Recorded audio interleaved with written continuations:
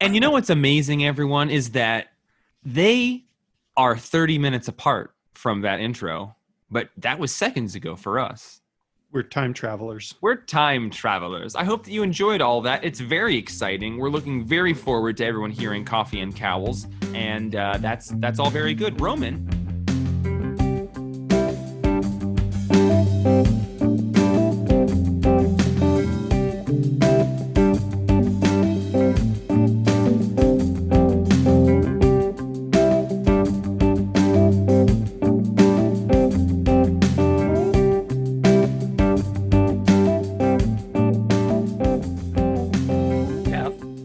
Your thoughts on Batman 3 Jokers, though, and because you haven't heard our thoughts yet, Django and I both liked it a lot. Okay. Well, good, because I liked it a lot, too. Can you unpack what you liked or didn't like about it? What'd you give it? Was stuff you particularly liked? No, that was it. I liked it. Yeah, cool. This is why they show up for us. For us. Those boys... less and less energy, fewer opinions. I don't know. You people, if you like Batman, read it. You like the Joker, whatever. There's 3 of them. Tune in a few more episodes. We'll tell you how it ends. Yeah, absolutely. I imagine in 8 weeks we'll be talking about the last one. Yeah, I really. This is my new favorite Black Label book. High bar. The one thing I got to ask you guys, since you'll probably know technically. Was this supposed to be like a Black Label book, like the size of the Question book? No. Thank God, no. Okay, well, I was wondering because maybe I'm just getting real old, but the text was hard for me to read. It seemed like it was smaller than it needed to be, the fonts or something. Did you guys notice that? I think you're just getting old. I think you are just getting old. All right, yeah. Well, good. I had an eye exam a couple weeks ago, so. I'm looking at it again, and the fonts are smaller than I would expect. I didn't notice it when I was reading it, but I think Roman doesn't need another eye exam. Good. So yeah, good. Okay, so yeah, it reminded me of, sometimes we get those graphic novel translations of European books, and they're hard to read because the translation, the edition, like in Europe, was probably published at a larger size. No, you're totally right. I'm seeing like these news broadcasts, of which there are many, had pretty small font. Yeah. So that was my only complaint because it was hard for me to read. Oh, so you like the whole mystery being set up? You like the 3 Jokers? Do you like the way they interplay off one another? I do. I like the pacing of the whole thing. I liked how it started off with Bruce and the wounds and stuff. I'm curious that, and I kind of like the fact that it's not set to a specific time, but Alfred's alive in it, and everybody's in their older costumes except for Red Hood. And that was cool. The mystery was great. I like Batgirl's in my favorite Batgirl costume. I mean, everything was cool. And I really like, since, we're doing the Batman in Quarantine podcast, I couldn't help but think of that because this 3 Jokers thing definitely has echoes of Morrison's ideas about the Joker changing his personality every so often, adapting to the world. And this makes me feel like it's the 3 main like Joker incarnations are all existing at the same time, brought to meet. Yeah, the criminal, the comedian, and the clown. I forget what I was going to say. Was it something about how Gordon's brown mustache does not match with the timeline of Jason's Red Hood? No, I think it was rooted in that line where he says, we do what we always do. We build a better Joker. And that felt like a particularly Morrison line to me. Yeah. The threads he picks up from Killing Joke. I mean, I just love this whole thing. Killing Joke's, one of my favorite Batman stories ever. Because you're a pervert. Yeah, and I love the Joker fish. The art was, hey, wait a minute. The art by Jason Fabok. That was it's like, you have to do it with the back of your throat like that. Fabok. There was one scene here where Batman's staring into at the Joker fish in the aquarium. Yeah. And as the shark approaches him, one of the fishies turns and goes across Batman's reflection and makes it look like it suggests that Batman's got a Joker smile himself. I love that panel. Oh my God! And they brought back Gaggy. And I do believe that when people listen to this podcast, there will be a moment where I say, I wish we had Roman here because there is Gaggy and I'm sure he knows all about him. So thank you for validating me. I would give, boy, it's got at least a 9.5. Nope, 10. I heard that gooey duck growing. Oh my God, it smells like crabs. Oh, what's wrong with it? Now it smells like hand sanitizer, Egyptian musk, and crabs. It's Oh, that's just Egyptian musk is Django's resting sin. You keep sniffing your fingers, Django. I mean, we're going to see you pass out here any moment. I'm gonna smell a hole through my hands. Oh God, I sure hope so. I want to talk a little bit about Fantastic Four Antithesis #1 by Mark Waid and Neil Adams, billed as a new story from a classic era, brought to you by Marvel. And I have not read the Mark Waid line of Fantastic Four comics. And this definitely feels like maybe just a story that he wrote that maybe never came out from back then. Or do you think, I don't know, is this a new story that he was excited to tell? There's a cliffhanger in it. Spoilers, everyone. There's a When cliffhanger was he writing it? Probably like early 2000s. Okay, so right around the same time that Hickman was doing the Ultimate Fantastic Four and the FF. That was a handful of years after that. That was about 10 Was it years after? later. Okay, Yeah, I have no concept of time. Yeah. I don't know. It could have been late 90s though. Yeah, I don't remember exactly. Early 2000s. It was Wade and Waringo. Yep. Did a really good run. I think that's the run where they not Johnny got killed. It was where they killed Ben got killed, but they the rest of the team went to heaven and met God, and it was Jack Kirby. That's not the John Byrne run? No, because that was in the 80s. That wasn't the Grant Morrison run? Are you sure that Grant Morrison didn't do a dope-ass run on Fantastic That was Four? Animal Man. Never mind. Morrison did do a Fantastic Four miniseries. He did. Did a fantastic run on We 3. And other numbered things. We're bringing it today, guys, and I love us. I love that about us. Okay, I think I'd like to apologize to our listeners and our mothers. Yeah, we really started this one with no gas in the tank. But I think the most interesting thing about this Fantastic Four Antithesis story is that Neil Adams did the art. And has he done much Marvel work? God, what has he done? He did Avengers. Oh, and he did a run on X-Men. Okay. I think Look at after that.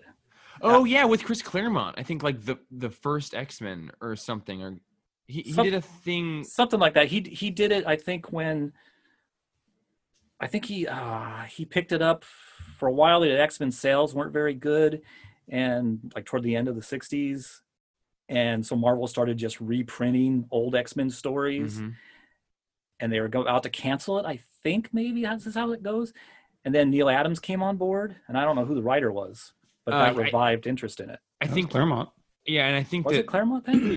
when we were at the previous store, but not the first of the stores, there was a thing called like the next or X-Men something, but it was like Chris Claremont's X-Men story written by Claremont if it had never stopped coming out or something. Oh, yeah. And I believe Neil Adams was doing the art in that.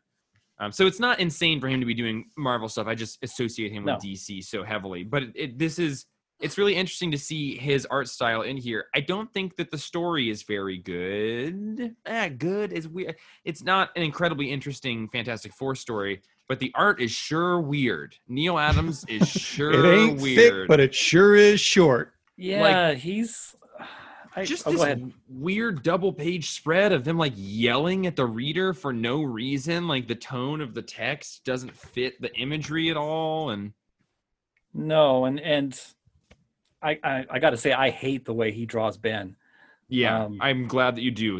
He does his mouth wrong, bud.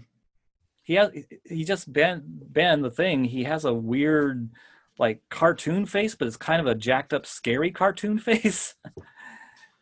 Yeah, it's really bizarre. I wonder. Yeah, Neil Adams, modern day. It's really interesting. He's clearly just like an incredible cartoonist who's maybe just kind of like.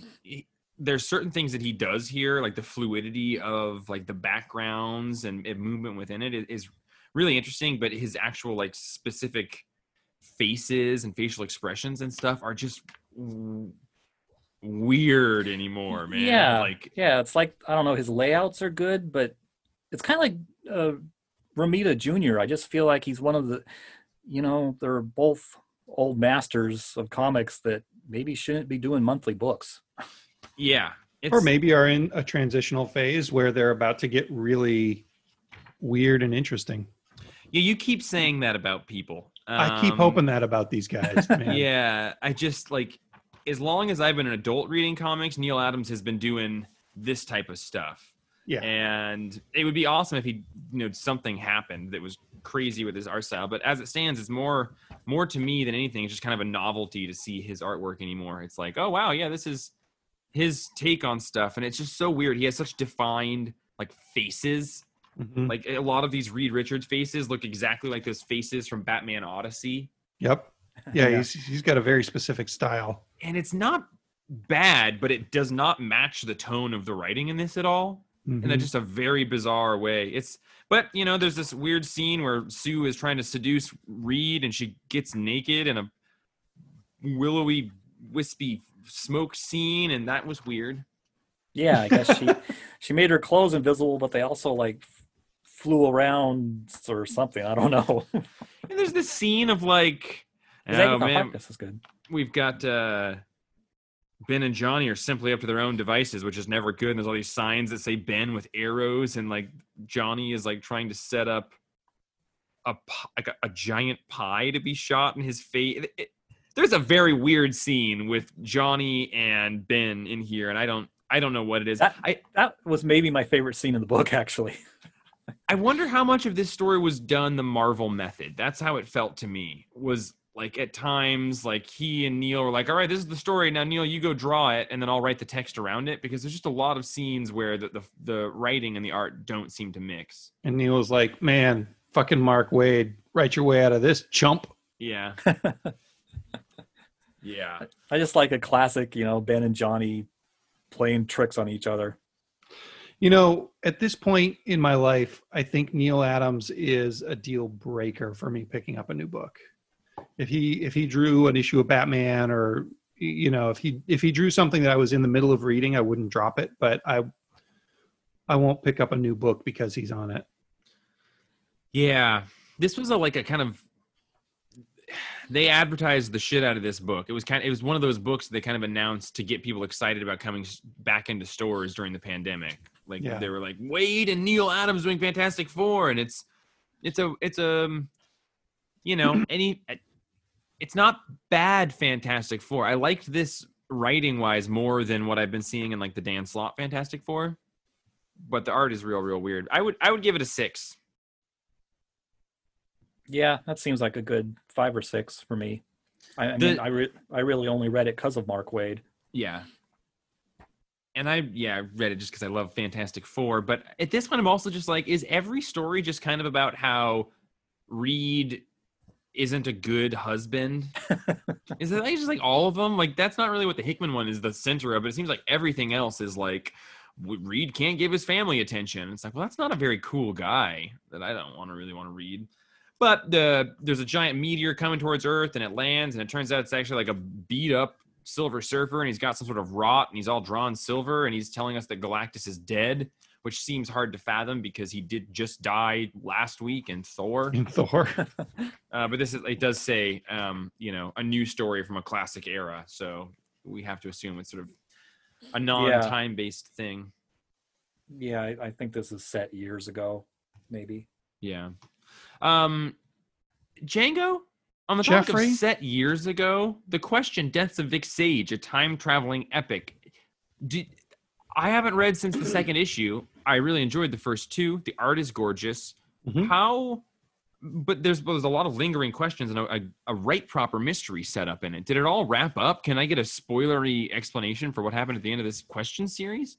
Yeah, it's pretty interesting because this one brings him back to the setup from the first issue, which was kind of there's some political stuff going on in Hub City, and he's trying to solve this mystery. It brings us into a hyper modern situation with some BLM protesters. Oh, wow. Yeah. And I know that this was being written before that would have been the first instinct of Jeff Lemire. So that took me out of the story a little bit.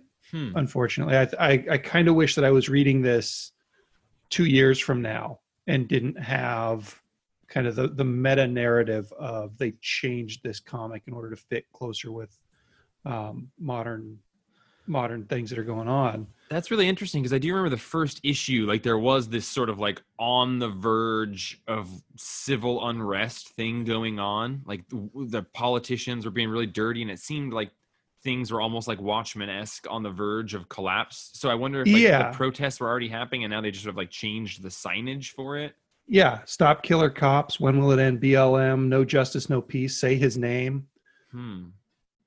Like I like that it's in there, but I don't like knowing for sure that this was written before that and kind of tagged on. Yeah. Yeah, I don't know. I have kind of mixed feelings about that. The rest of it had a good sort of explanation of who the political monster is behind everything. Spoiler, it's maybe a devilish kind of character who's been messing with Vic Sage since the beginning, like when he was an orphan. Is that like what this was about? You know, because as far as I knew, it was like he kind of went back in time and there was this hole where question bodies were showing up, and like what could you give me the like top looking down summary of like, hey, this is the story of blank in 30 seconds? No. Okay. I don't think that they really wrapped it up. But I don't think that they wrapped that portion of it up super well. It kind of reminded me of Grant Morrison's Gothic, where there's a devilish character and weird things are happening, and you never really are sure if it's weird kind of demonic coincidence or actual devil kind of things. Or like, I don't know how much of that other stuff, the Question or Vic Sage kind of hallucinated and how much of it actually happened to him. I don't know. What did you read on that, Roman?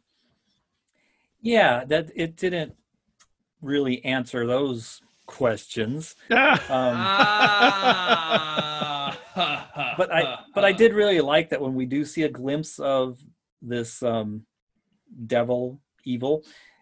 Those are the Sienkiewicz demons, demon face right there. I like that.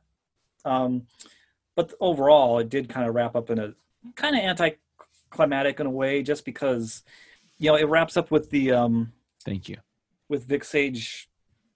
Kind of just, it was too easy. It kind of wraps up with him. He's reaffirmed his mission, and he's like, "I'm the Question, and what I do is fight evil. Here we go." And it's like, oh, I thought there was a lot more metaphysical, philosophical questioning going on than just to simply arrive back at that point. Yeah, I could have used one more issue or maybe one less issue. I don't know. I don't know which way, but it could have either been tighter or a little bit extended.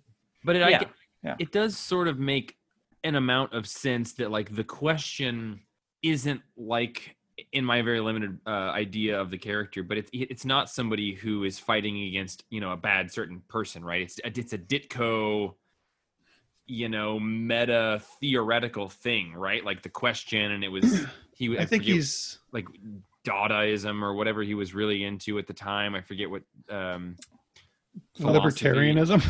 He has a Ditko's philosophy. He was an objectivist, like Ayn Rand. Yeah, so you know, I guess that type of ending for this story does make sense in my mind, from my understanding of that character, even though I would like for there to have been more of maybe a narrative thing, right? Like yeah, and it does make sense just in the kind of the wider setting, the lesson that we have to keep on fighting against evil, and just like the protesters are trying to do and everything.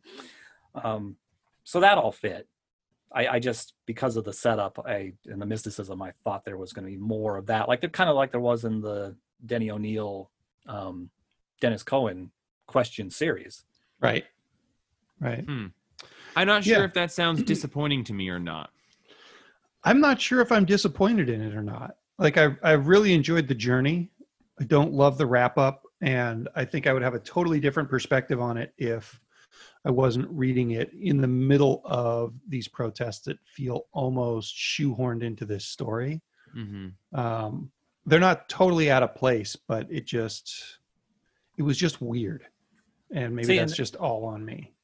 yeah, it's interesting. That part, that didn't bother me at all. That a little bit actually for me worked, because I was like, all right, yeah, come on, question this. I really like that this is set like right now. Mhm. And he's going to be, that's his world, is very much like you said, Jeff, in the fighting societal evils and that kind of thing. I mean, that's why Moore turned the question into Rorschach in his version, because that's where he's based, right in the streets. And what was Moore's? What was his version? What was that? Batchman, I think it was called. Yeah. Swiss Army Men? I don't know, something like that. Roman, that was some of Yeah. your best acting I've ever seen. That was great. General confusion and actual attempted learning. So then, what's our score for the issue and the miniseries? Gosh, I would give this issue probably a 6, and I would give the series probably a 7.5 or an 8. Yeah, I think I'd give the overall series an 8, and I think this issue I would give probably 7.5. Okay. Well, gosh, isn't that just bananas? That's just bananas to me. Jeff Lemire, what an amazing writer. I love how versatile his writing is, right? Like, we got Black Hammer, we got The Question, we got Sweet Tooth, we got, like all these different things, and he does a thing really well, and he also chooses to not stick to that only thing. Like, that's pretty incredible. Yeah, and this series never occurred to me that, oh, this is Jeff Lemire writing this. Like sometimes it does with some of his writing. Yeah, of the 2 issues that I read, there was a sort of like negative nihilism within those first 2 issues that is generally not present in my mind in his work. Yeah. So I think he did a good job of channeling Ditko's kind of concepts there. I thought he did a really good job channeling the Denny O'Neil too. Just kind of tonally, and it helps that it's the same artists, but it made me want to go back and reread that old run. Me too. Yeah, I want to reread all those issues. And I think that it probably is like, it's going to come out as a hardcover, and I think it's going to be a beautiful thing, because I think that the art throughout it is a pretty incredible thing. That was the main reason I wanted to be reading through those at this point, was just really digging the art. Yeah. Hey, Django, you are fresh off of an opinion. Last week, we read a Hickman book, and you said you fucking hated it. I did.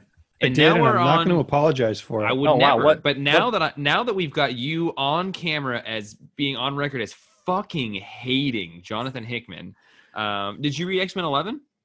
No, I didn't. That was just an oversight. Fucking hated it. No, What issue did you hate, Django? I didn't like Decorum number 4. I've liked the series, but I that didn't like fourth Decorum issue number just 4 kinda... either. I just think that your take on it was so strong and so understandable as well. Yeah. But I do love the ferocity of your take. So at some point, I was like, I'm going to stop trying to like this and just give in to the hate. No, I totally valid, man. That was Jeff as far against the wall of being forced to like a Hickman book as he's ever been. Like, I'm on record. I said I love it all. I get it. Please let me go. More infographics. So put them in English. X-Men number 11, Empire tie-in, kind of. This Empire, X-Men 10 and 11 has been really interesting because it has only very tangentially tied into this Empire event. They have a Krakoan base on the moon where Cyclops lives. That's where a bunch of this Empire stuff is happening. So there was a fight on the moon that made them be like, oh, we should go fight that island on Earth. So in this issue, a bunch of the bad Empire Kotati that Roman is on record as always hating and not liking, and is just glad that they finally showed their true villainous colors. And they're coming to fight, and this is primarily a battle issue, but it is framed around being Magneto-centric. But Django, what's really cool about this issue, I got to tell Django about this. I'm really excited. Ready. And you'll be the proxy of the listeners. The first 4 pages of this are a very strange, out-of-place sequence with a couple of the kids on the island running into the summoner that we saw in issue 2. Oh, the totally white person with black markings on with them? the black glyph on it. I think I've seen them somewhere. He invites one of the kids to play this weird game that has these like very dark adult overtones to it. Mhm. It's very interesting. And then that's the end of that scene because those Kotati start coming to the island, and we don't get closure on that scene ever. That's going to tie into the Ten of Swords event and like the summoning. But it was a nice way of. I do like that this book, 11 issues in, there's been like a lot of singular issue stories, but they have seeded a lot of things that are going to come to play later on.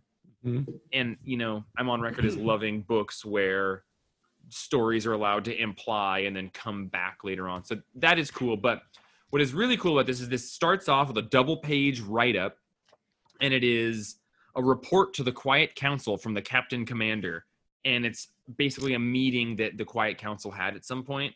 But at one point, they're talking about enhanced combat techniques. And they talk about the Quorum had a prolonged and rather interesting conversation about how to combine mutant powers to be more powerful, in the way that, like, for a long time, it's just singular. But in the way that the Five can reincarnate X-Men, it's like taking the fastball special Exactly. and applying it to power sets. And the Five is basically the fastball special, but doing it in a way where they're growing bodies and storing consciousness in it and making sure that no mutant will ever die. It's the knuckleball. Exactly.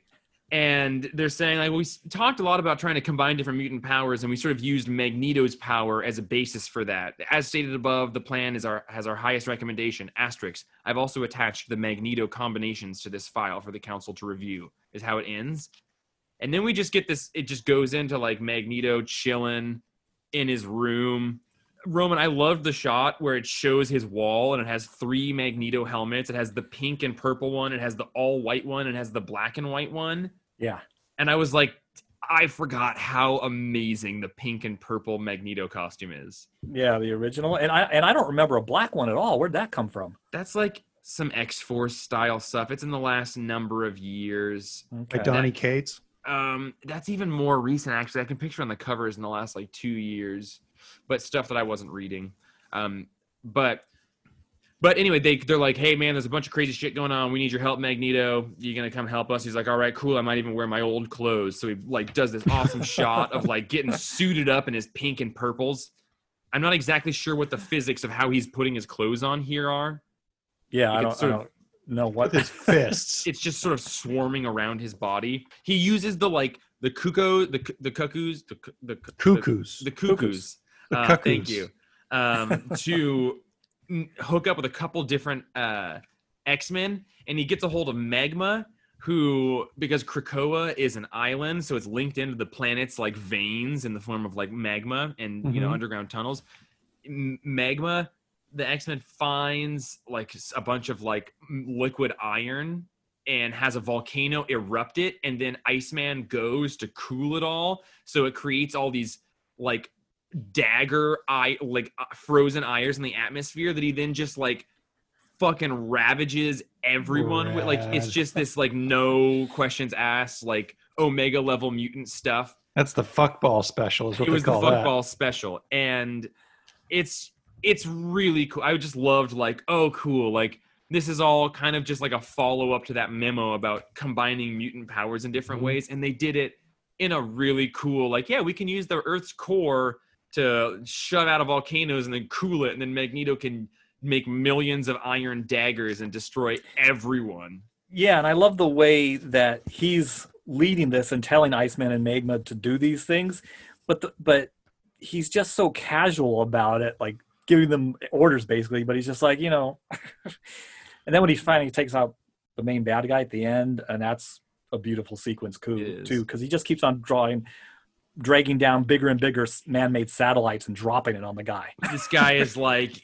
I'm going to destroy you. You're the meat, like that feeds our entire race. He's like, then fight me. And Magneto says, I already have. And it's just these 2 pages of these shots, like a full page with 4 horizontal shots, and everyone is just a new satellite being exploded on top of him because he's just throwing satellites down from space on him. It's very cool, and that is all sort of centered around a narrative being told by Exodus, who used to be a bad guy mutant, who's talking to a bunch of kids, and he's talking about like what makes a hero, and it's like self-sacrifice and willingness to help, and they're like, so who's your hero? What's your hero's name? And all these kids start chanting Magneto's name. So there's like this weird like Magneto's been playing a really weird role on the island this whole time of this, like, he's really celebrated as a hero there, even more so than Charles, I think. So that's very interesting. So it's just aided in the whole mystery of what's going on, and was an awesome story to just show mutants interacting in a cool way. So is there a mutant who can do things like Metamorpho from the DC universe? Just be a different element. Yeah, because if there is, then they could be generating iron. Yeah, for Magneto to use. Also, couldn't Magneto, since we know that he can, there must be some amount of iron in adamantium because he was able to pull Wolverine's bones out. Mm-hmm. Couldn't he make like the fastest of the fastball specials with Wolverine, just like mind control, throwing him through people, sure. Like throw him through Fin Fang Foom? I think that they probably had a lot of fun in the writer's room being like, all right, for the next week, we just have to come up with as many cool ways that X-Men are going to be able to interact with one another and make sure it's cool. Make sure it includes like 4 X-Men and just go wild. Yeah, and they build up to it because when they first start the battle, Magneto's got some iron, like ball bearings and stuff he's throwing around, and they build up to this more and more cool Magneto things. Oh, and at the end, I like the little detail that he tells one of the Cuckoos to apologize to one of the other mutants for stealing her satellites, but also tell her to go ahead and forward payment for the weather satellites to the respective governments.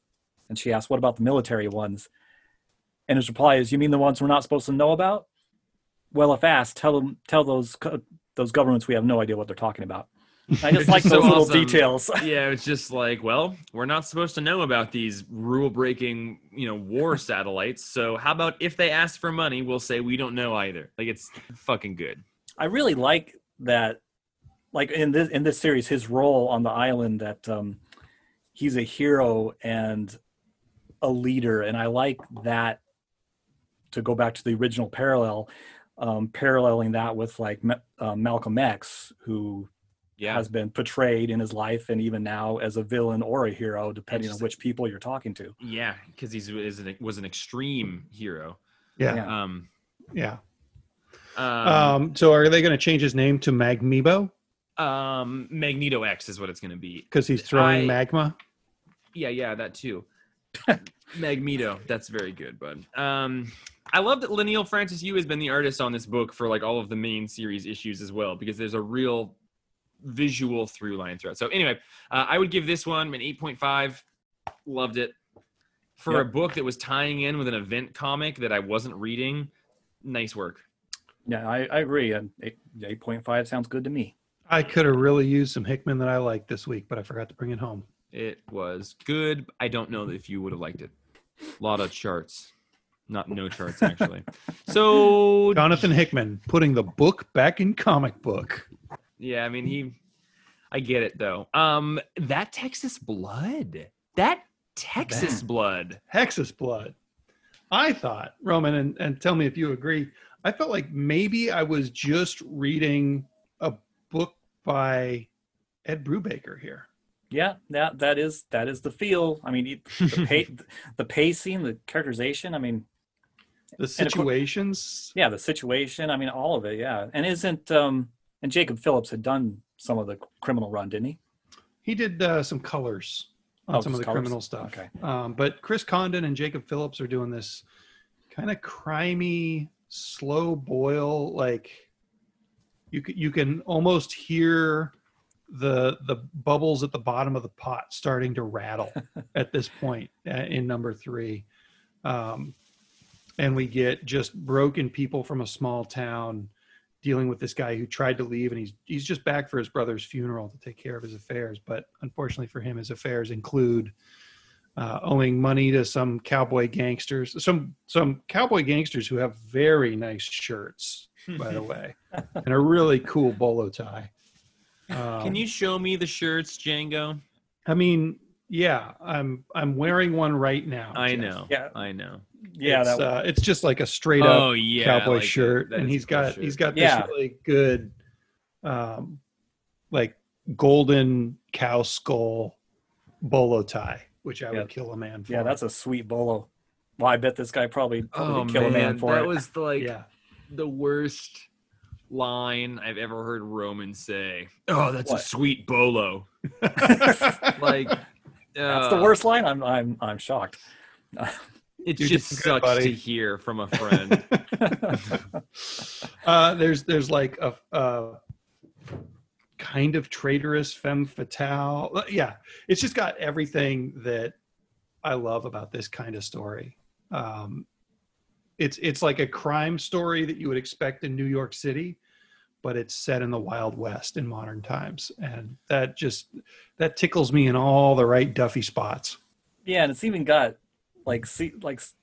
there's 2 pages that are silent where it's such a great like Western type scene, but it's with a modern truck, and our hero gets dropped off and he's waiting, and this truck comes barreling up to him and stops like a couple feet from hitting him, and he doesn't even flinch, and Yeah. it's just a great a great scene.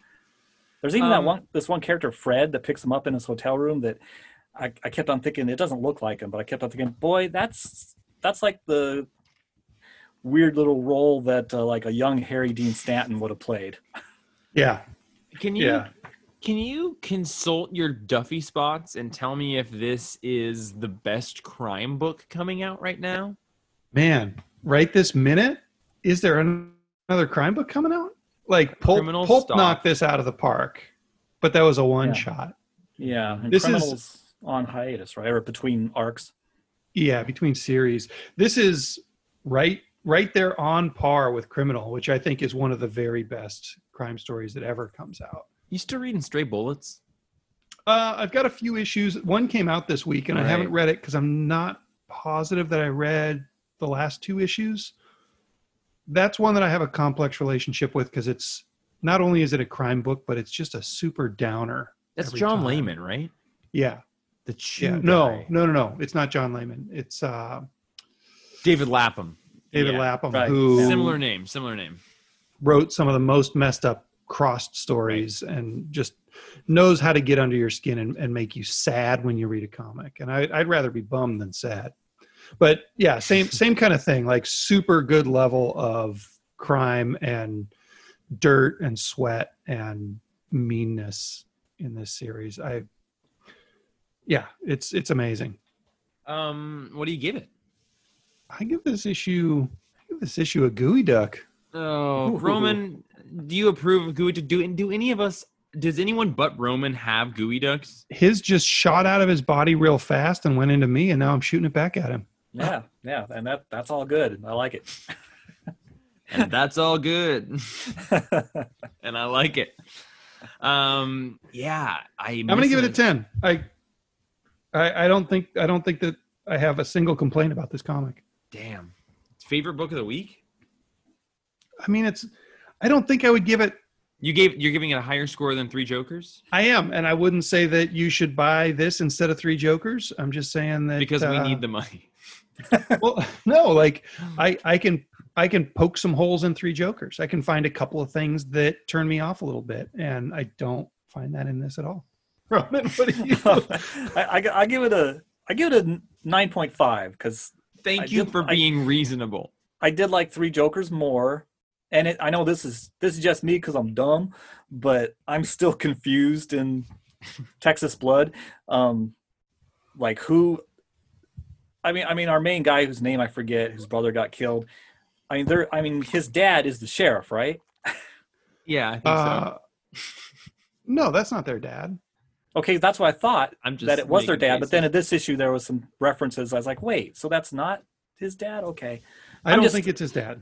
I'm just still confused on some of the relationships and things in the book, but that's like my only complaint, and I feel like it's just because I'm not reading carefully enough. That's my relationship with life as well. General confusion about relationships. Yeah, man. Any book where the main character gets his nose broken every few panels, that's like an automatic 7 or 8 for me. Well, that's a really good segue into Mega Man Fully Charged from Boom Studios, written by AJ Marchicello and Marcus Reinhardt, with art by Stefano Simone. It's hard to talk about this one objectively. So hey everyone, here's the thing about me. I like some video games. I like a lot of current video games like Bloodborne. I put more time into Bloodborne in the last 3 years than I put into anything in the entire world, probably. Have you played the That Texas Blood video game? Yeah, it got really bad scores though. Although My nose is broken again. 10. But Mega Man X is probably my favorite like replayable childhood game. You got Mega Man X, you got Tony Hawk. You know, it's the Skate or Die. Skate or Die is a big Pole one. position. Pole position. I didn't actually play because Boop. frankly, it was from a console that I didn't want to buy. That's the racing tune. But Mega Man Fully Charged. So important thing to discern. Mega Man and Mega Man X are two different franchises. Mega Man X is the hip, cool one. Mega Man is the slightly more childish one, but still very, very awesome. I prefer Mega Man X. Also, the gameplay mechanics of Mega Man X, I think, are far preferable to Mega Man. Although Mega Man, like mechanically, is more difficult. It's much more rooted in having to like time. It's like Mario, but 10 times harder. Like jump through the things at the right time, shoot the guy from the same. Like very difficult. With the cheat code Justin Bailey. Yep, I knew a guy named Justin Bailey. I just got, hey, everyone, while we're recording this, just got a text message from Ryan Russell, who was a guest on the podcast earlier this very day. And it says, we're in the hospital, nothing tonight, just chilling and eating mints. I would think tomorrow afternoon or night at the earliest for anything. Hey, Ryan, Jackie, our love is with you. You're going to make it through this. You're going to be amazing parents, and we're proud of you both. Tell little Django to take her time. Yep, take her time. We got a big box of crab plushies all waiting for her. I hope her hands don't smell like crab. So this is like a hip reimagining of the Mega Man, which I don't like as much as Mega Man X, but I still have a huge fondness for the character. It had a cartoon show that I loved. Just a big fan of it. Justin flipped through it and he's like, oh, good spoiler page. And I was like, don't tell me. Oh, wait, spoilers. I probably know what it is. It's probably Proto Man showing up. And of course it was Proto Man showing up. It's like a futuristic techno world where there's been like a war and robots versus humans, and Mega Man is a robot boy, kind of like Astro Boy, and it seems like his memory has been repurposed because he maybe played a part in this war and he didn't remember it, but this bad robot showed up and made him sort of remember some of those memories. Dr. Light is in it, but he's much more handsome. Less of like a Santa Claus and more of like a sexual Santa Claus, you know? So Dr. Light played by Roman Statler. Exactly. You know, almost braided, you know, it's like Klaus version of Santa instead of the other one. I liked it because I like Mega Man. I'll keep reading it.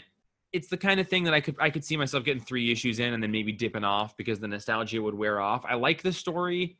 I wish that they would do a Mega Man X story because it is an inherently like darker, more mature story. But if I'm reading a Mega Man comic, which is based on a video game from my childhood, I don't really need adult, grim, and gritty. But Mega Man X has a nice sort of like post-apocalyptic thing going for it, and some sort of time travel elements that I really dig. And that's not as present in the original Mega Man stuff. The character design is very different. It's like a kind of thin manga-looking Mega Man instead of, you know, like a more Astro Boy classic-looking Mega Man is probably who the art design was actually originally based on.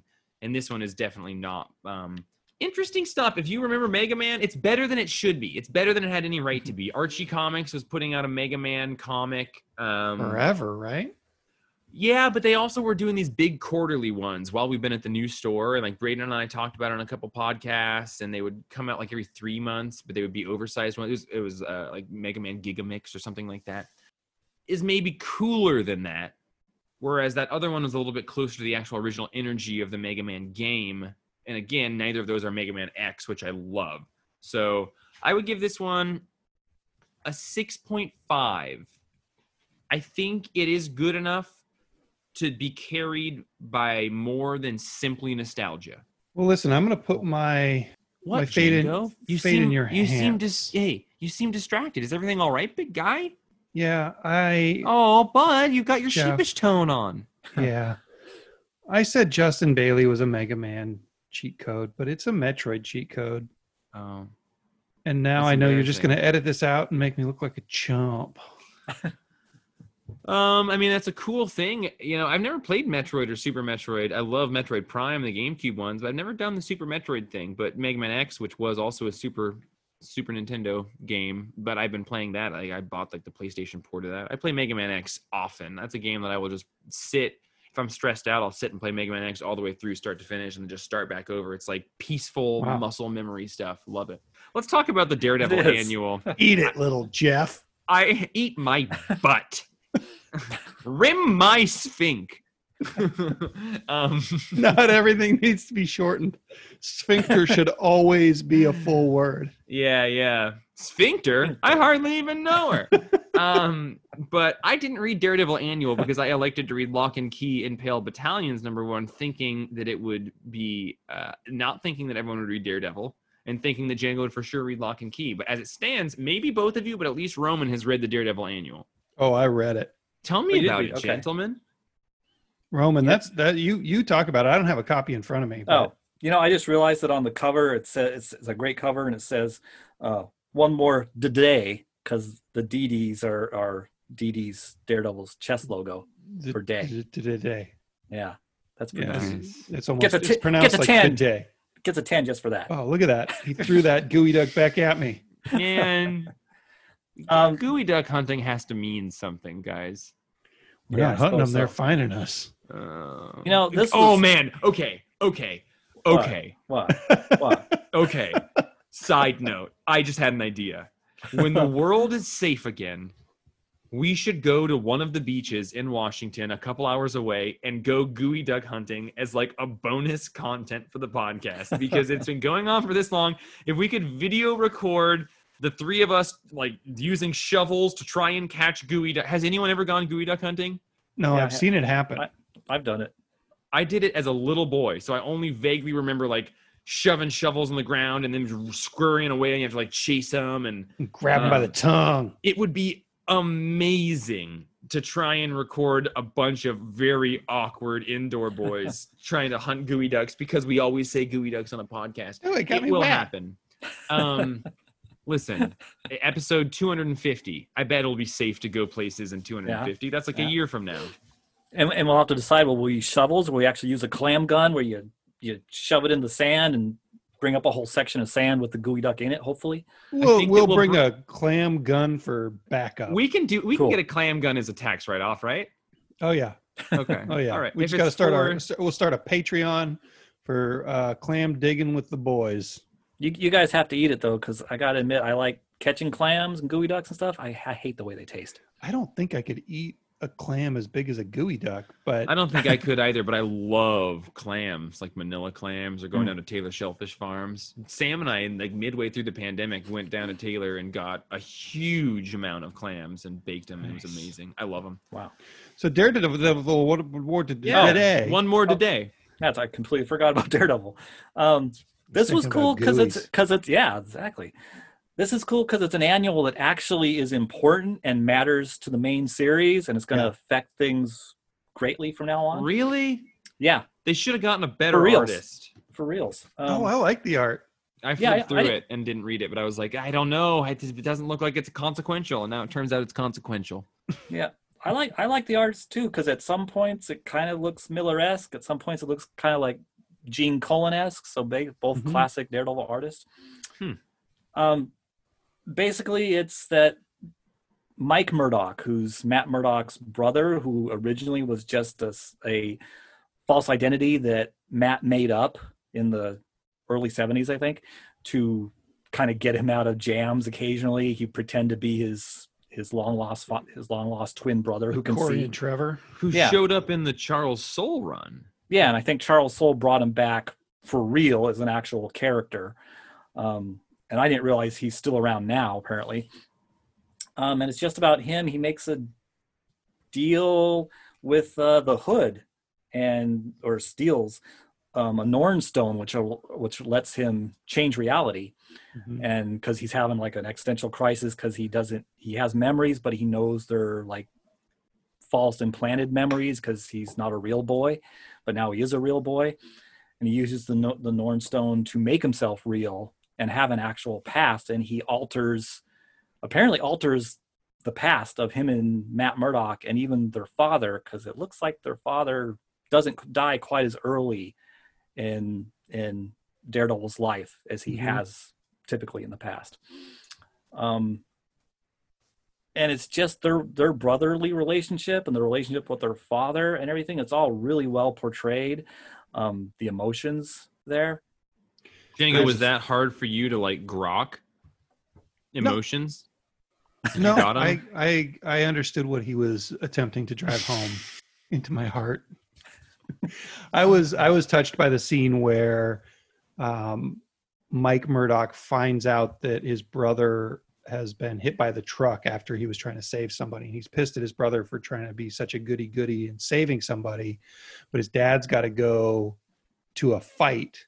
So his dad leaves Mike at the hospital with Matt, while Matt is, losing his eyesight and going through all that. That scene I thought was pretty good. Yeah, it really was. Seemed very realistic. My only real complaint about it is that they didn't call it One More Today, because there's Mike Murdock and Daredevil. Oh, there you go. We even get to see Matt and Mike's mother briefly. Yeah, none lady. Yeah. I just wish they had given her a better name than Nun Lady at some point. I was trying to remember from the Netflix series, what is his mom's name? Geez, I don't know. It's a good Catholic name, I'm sure. Yeah. And it sets things up that Mike Murdock, who now has a past, his childhood friend is either the son of the Owl or an unknown son of the Kingpin. I'm not sure which, but they're cooking up a scheme that's going to affect things in Matt's life and in New York. At the end of that issue, it felt to me like it was the son of the Kingpin. Yeah. And see, I wasn't sure. I thought it was the son of the Owl until that point. And then I was like, well, and I looked up some reviews and they were also like, yeah, we're not sure whose son this guy is. But I really like the idea of somebody getting all the power in the world to change all of history, and they just use it to kind of change their own life. Yeah. And it ends up biting him in the ass, because then he has to go through all this painful memories and everything. And he doesn't exactly seem happy after all this. Yeah. I thought it was really good. I like the art. I like the story. I think I would give it like a 7.5, maybe an 8. Yeah, I would give it. I think I'd give it a 9. It's Chip Zdarsky and G Duck. Dude, I'm so distracted by I'm playing out the us going gooey donkey hunting thing in my head. Like I'm just picturing someone like maybe Justin wouldn't want to be on camera, so he'll bring a cell phone and be videotaping it. Actually, you know what? Who would be good about that? We'll get Ron on board. Ron will videotape us doing it, and we'll just go out there knowing nothing. We won't research it at all, and it's just going to be from the ground up. 3 adult men, one obviously younger and the most attractive, trying to hunt gooey ducks with no informational basis for it, and I love it. Really? We got to at least make sure we're in gooey duck season and the tide's gooey not duck coming country. in. I'd read that comic. Gooey duck country. Okay. Well, I think what would be we'll make sure we're doing the right place in the right time, but we're not going to be Googling how to gooeying until we're out there on the beach with our shovels. Until the gooey duck gun or the clam rifle or whatever Roman just said has failed us, then we're allowed to Google it. I give it 1 giga gooey shock. Clam guns are really cool because it doesn't look anything like a gun. It's just a big metal tube with a handle, and it shoots clams out of the front. You just shove it into the sand and it sucks a gooey up. Yeah. I don't know what they call it. As easy to find great comics as it is to find gooey ducks with a fucking clam gun. All right, well, so at some point that's going to happen because I'm too in love. There's too many things that we have to do in pandemic time to run a comic shop that I don't love. This is one thing that I would love to do that would be as asinine as many of the other things that we're forced to do right now. I believe you guys gave scores. I was checking the email to see if we had any emails, but it turns out it was a last week one, so... Okay, I read Lock and Key in Pale Battalions by Joe Hill and Gabriel Rodriguez. because I read at least the first couple of issues, but I think the whole first volume of Welcome to Lovecraft Country or Welcome to Lovecraft, whatever that first volume was, and I thought it was really interesting. I loved the art in it, and I liked the writing in it, and I think it's a really cool story idea, even down to the first like recap page of this, which is just like black and white, and it's just a sort of summary of what Key House is. And I think the whole alternate history with which it exists in is awesome. I talked to Django about like how well these stand on their own. He said that they do all feel pretty standalone and you can get into them. And the TV show had come out, and I watched the first episode of that, so I thought people would be kind of interested in hearing about it. And I think that this doesn't stand incredibly well on its own. I was excited about the prospect of being able to tell people that like you could just dip into this like I am and really dig it. And I found myself kind of frustrated while reading it because the ages of the characters were really not clear. The art wasn't quite as I remembered it. The ink line is a little bit thinner. It's a little bit more like it looked in his rendition of that H.G. Wells' Island of Dr. Moreau, which is a slightly different art style than when it looked at Lock and Key, and it is more in line with that. But it does still have the like very thick line. I mean, it's thinner than the original thick line, but it's still thicker than a lot of line, and it's gratifying in that regard. I like the idea of all these keys and what they do, and they all have these unique powers, and you put them into doors, and they can do different things. The execution of this is a little bit off. I don't know. It maybe feels a little bit like the television show had come out and they've got the crossover that's happening with like Lock and Key and what is it? And no, it's something. It's like Umbrella Academy and Lock and Key or something. It's Lock and Key, and it's not Umbrella Academy, but it's Sandman. Sandman and Lock and Key are doing a crossover. And Joe Hill has been busy running the imprint at DC Comics, Hill House Comics. His attention has been divided. So I was very eager to hear Django's thoughts on this because I feel like if you had read this, you would be able to elucidate some things in here or brush aside some of my frustrations with some of the confusion I had with it. And I think that you still would be able to because there's items and places and elements that are new to me, because it's all new to me for the most part, but it was brought up in kind of a confusing way. And there's like all of the characters I feel like I'm supposed to know, but I don't. And I think it would be easier for me to not know these characters if I knew that I didn't know these characters. So as it stands, I don't know if I know them or not, because technically this could be volume 6 or something. They've put out, so the first 3 volumes, the first 3 hardcovers, which is a total of 6 issue series, tell the story of Lock and Key. And then they've put out some one-shots and short stories and 2-issue runs since then that all kind of add to the mythology, but don't necessarily tie in other than, that's how that key got up on that shelf before we met the characters in the house. So I don't know that you should know those characters other than maybe they had an appearance in one of these other prequels. I don't know if you ever read like American Vampire by Scott Snyder, but he did sort of like a main series with Raphael Albuquerque as the artist. But like that series started to slow down more and more. And then he started doing more small mini series with like Sean Gordon Murphy and other folks.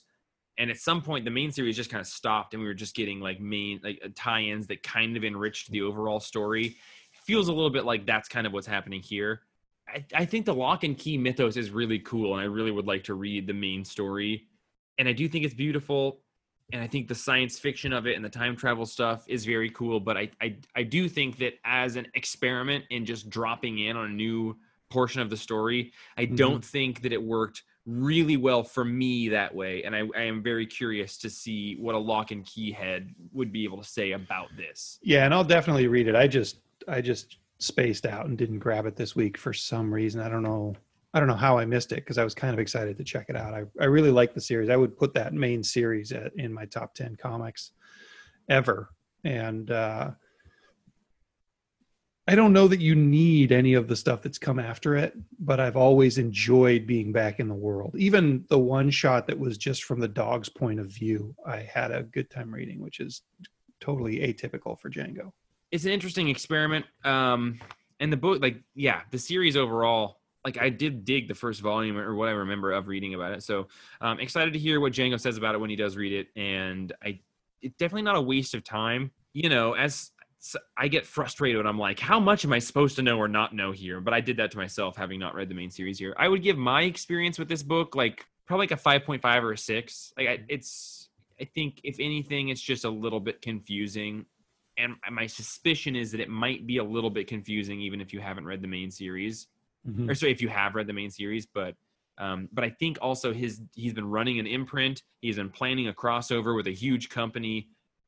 And he's writing this. Like, I understand his attention is a little bit divided, so I wouldn't blame him for this being a slightly less optimum version of these Lock and Key stories he's put out in the past. Well, and this could easily be tying into the main series a little bit and to the upcoming Sandman crossover. Yeah, so you'll have to next week give us a rundown. Okay? You got it. You got it. And on that note, I think that we've covered everything we need to cover, except for just how much I love seeing you guys. Roman, you look like there was something else that excited you this week. You got a little bit of emerald in your nose. What else excited me? There was probably something. Oh, I was excited by the new Junji Ito horror collection.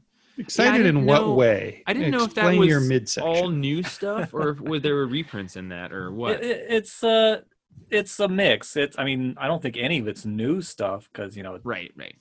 It's new to us, some of it.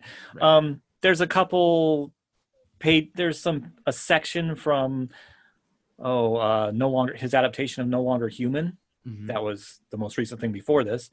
And there's a short story that I've read in one of the other collections, but the other stories were all new to me.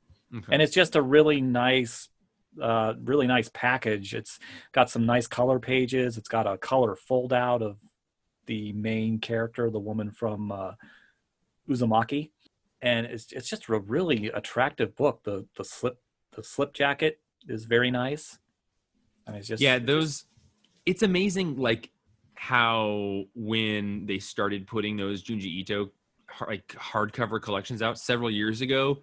And they've just sold so well, the quality of the binding that has gone up for each of the subsequent volumes, because they've just been like, oh, wait, yeah, if we put his name on anything, it will sell a ton. And it seems like everything that's come out has been nicer in production than the last. Yeah. Sorry, I was just playing chicken with you there.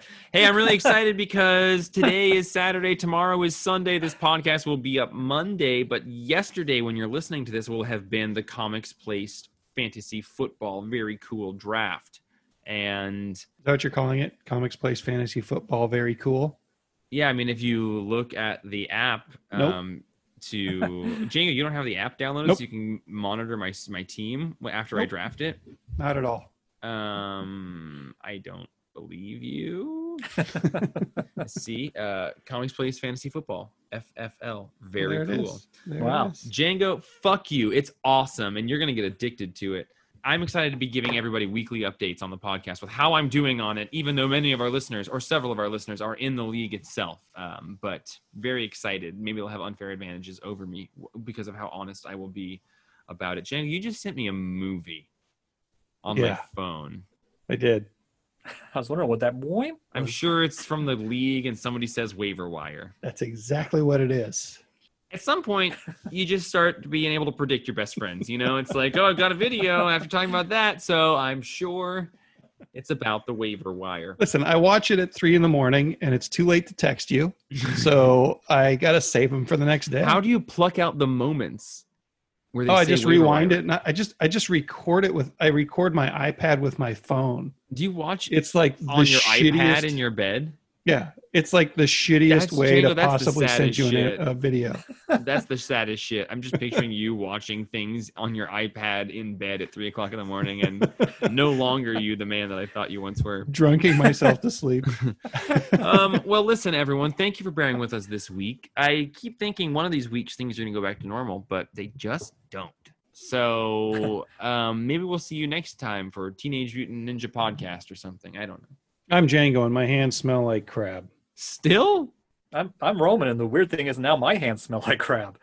Yeah, guys, when we do that gooey duck show, our whole bodies are gonna smell like gooey duck for a week. Dude, I can't wait. We're going to do that. That is going to be a thing. And no one will care about it except for the 12 listeners of the podcast. And they'll be like, holy shit, they did it. They went out and caught gooey ducks. And we'll Those put it on our crazy Facebook. son of a bitches. And I just want us to all be wearing waders. Like I want to be wearing the the things that go up from your feet to your underbreast and keep you dry. I'm gonna put a gooey duck in your waders. Don't put a gooey duck in my waders. I'm gonna that's what I'm making the shop pay for me to have waders for that whenever it happens. Just creating this, we gotta save up because we Yeah, I was need a just saying, we clam gotta- rifle and we need some waders for Jeff. and we and the need to be wait- able to and the- reopen the store to make money to pay for it all. Yeah, especially because they're going to have to be waiters that are the CMY whatever colors. Yeah, Jay was only CMYK gonna let us waders. do CMYK waders, and it's gonna have to fit my girth. Right, So- your thickness. I don't know if waders will be able to fit my thickness. Oh God, that line means that we're totally done. I'm Jeff. There's a We'll gooey see y'all duck next in my week. gooey duck. Oh, there's a snake in my waiter. There's a gooey duck in my waiter. And we've got Roman as always. Thanks for bringing us gooey ducks, Roman. The gooey duck in my clam waders.